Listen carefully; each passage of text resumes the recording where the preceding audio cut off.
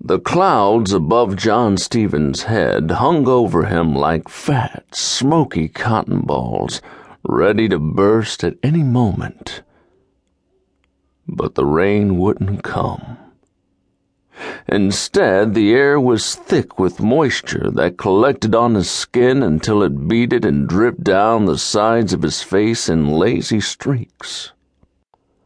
Stevens stood, still and rigid at the railing, going through the details of the killings he'd come to investigate as the ferry made its way across Puget Sound, traveling from Seattle to the island of Bainbridge.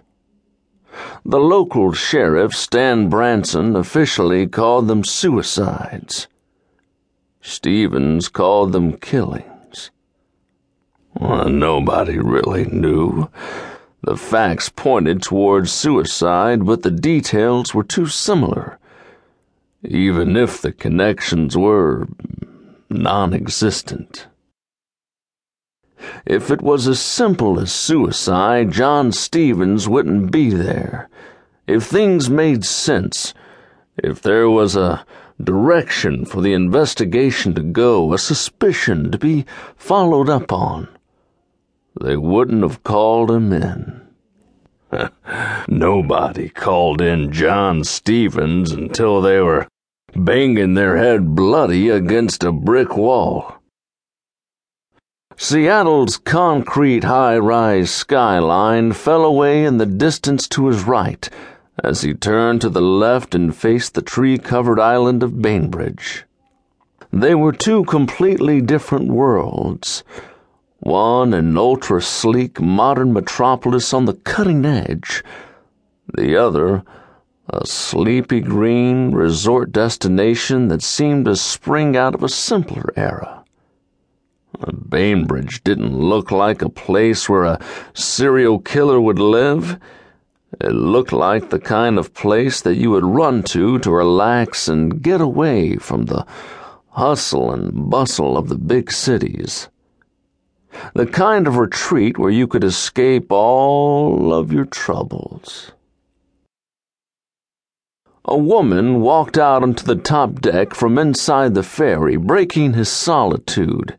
It was 2 in the afternoon, and most of the few people on the ferry were sitting comfortably inside, watching the journey through the ferry windows, getting a bite to eat at the restaurant, or standing next to their cars below deck.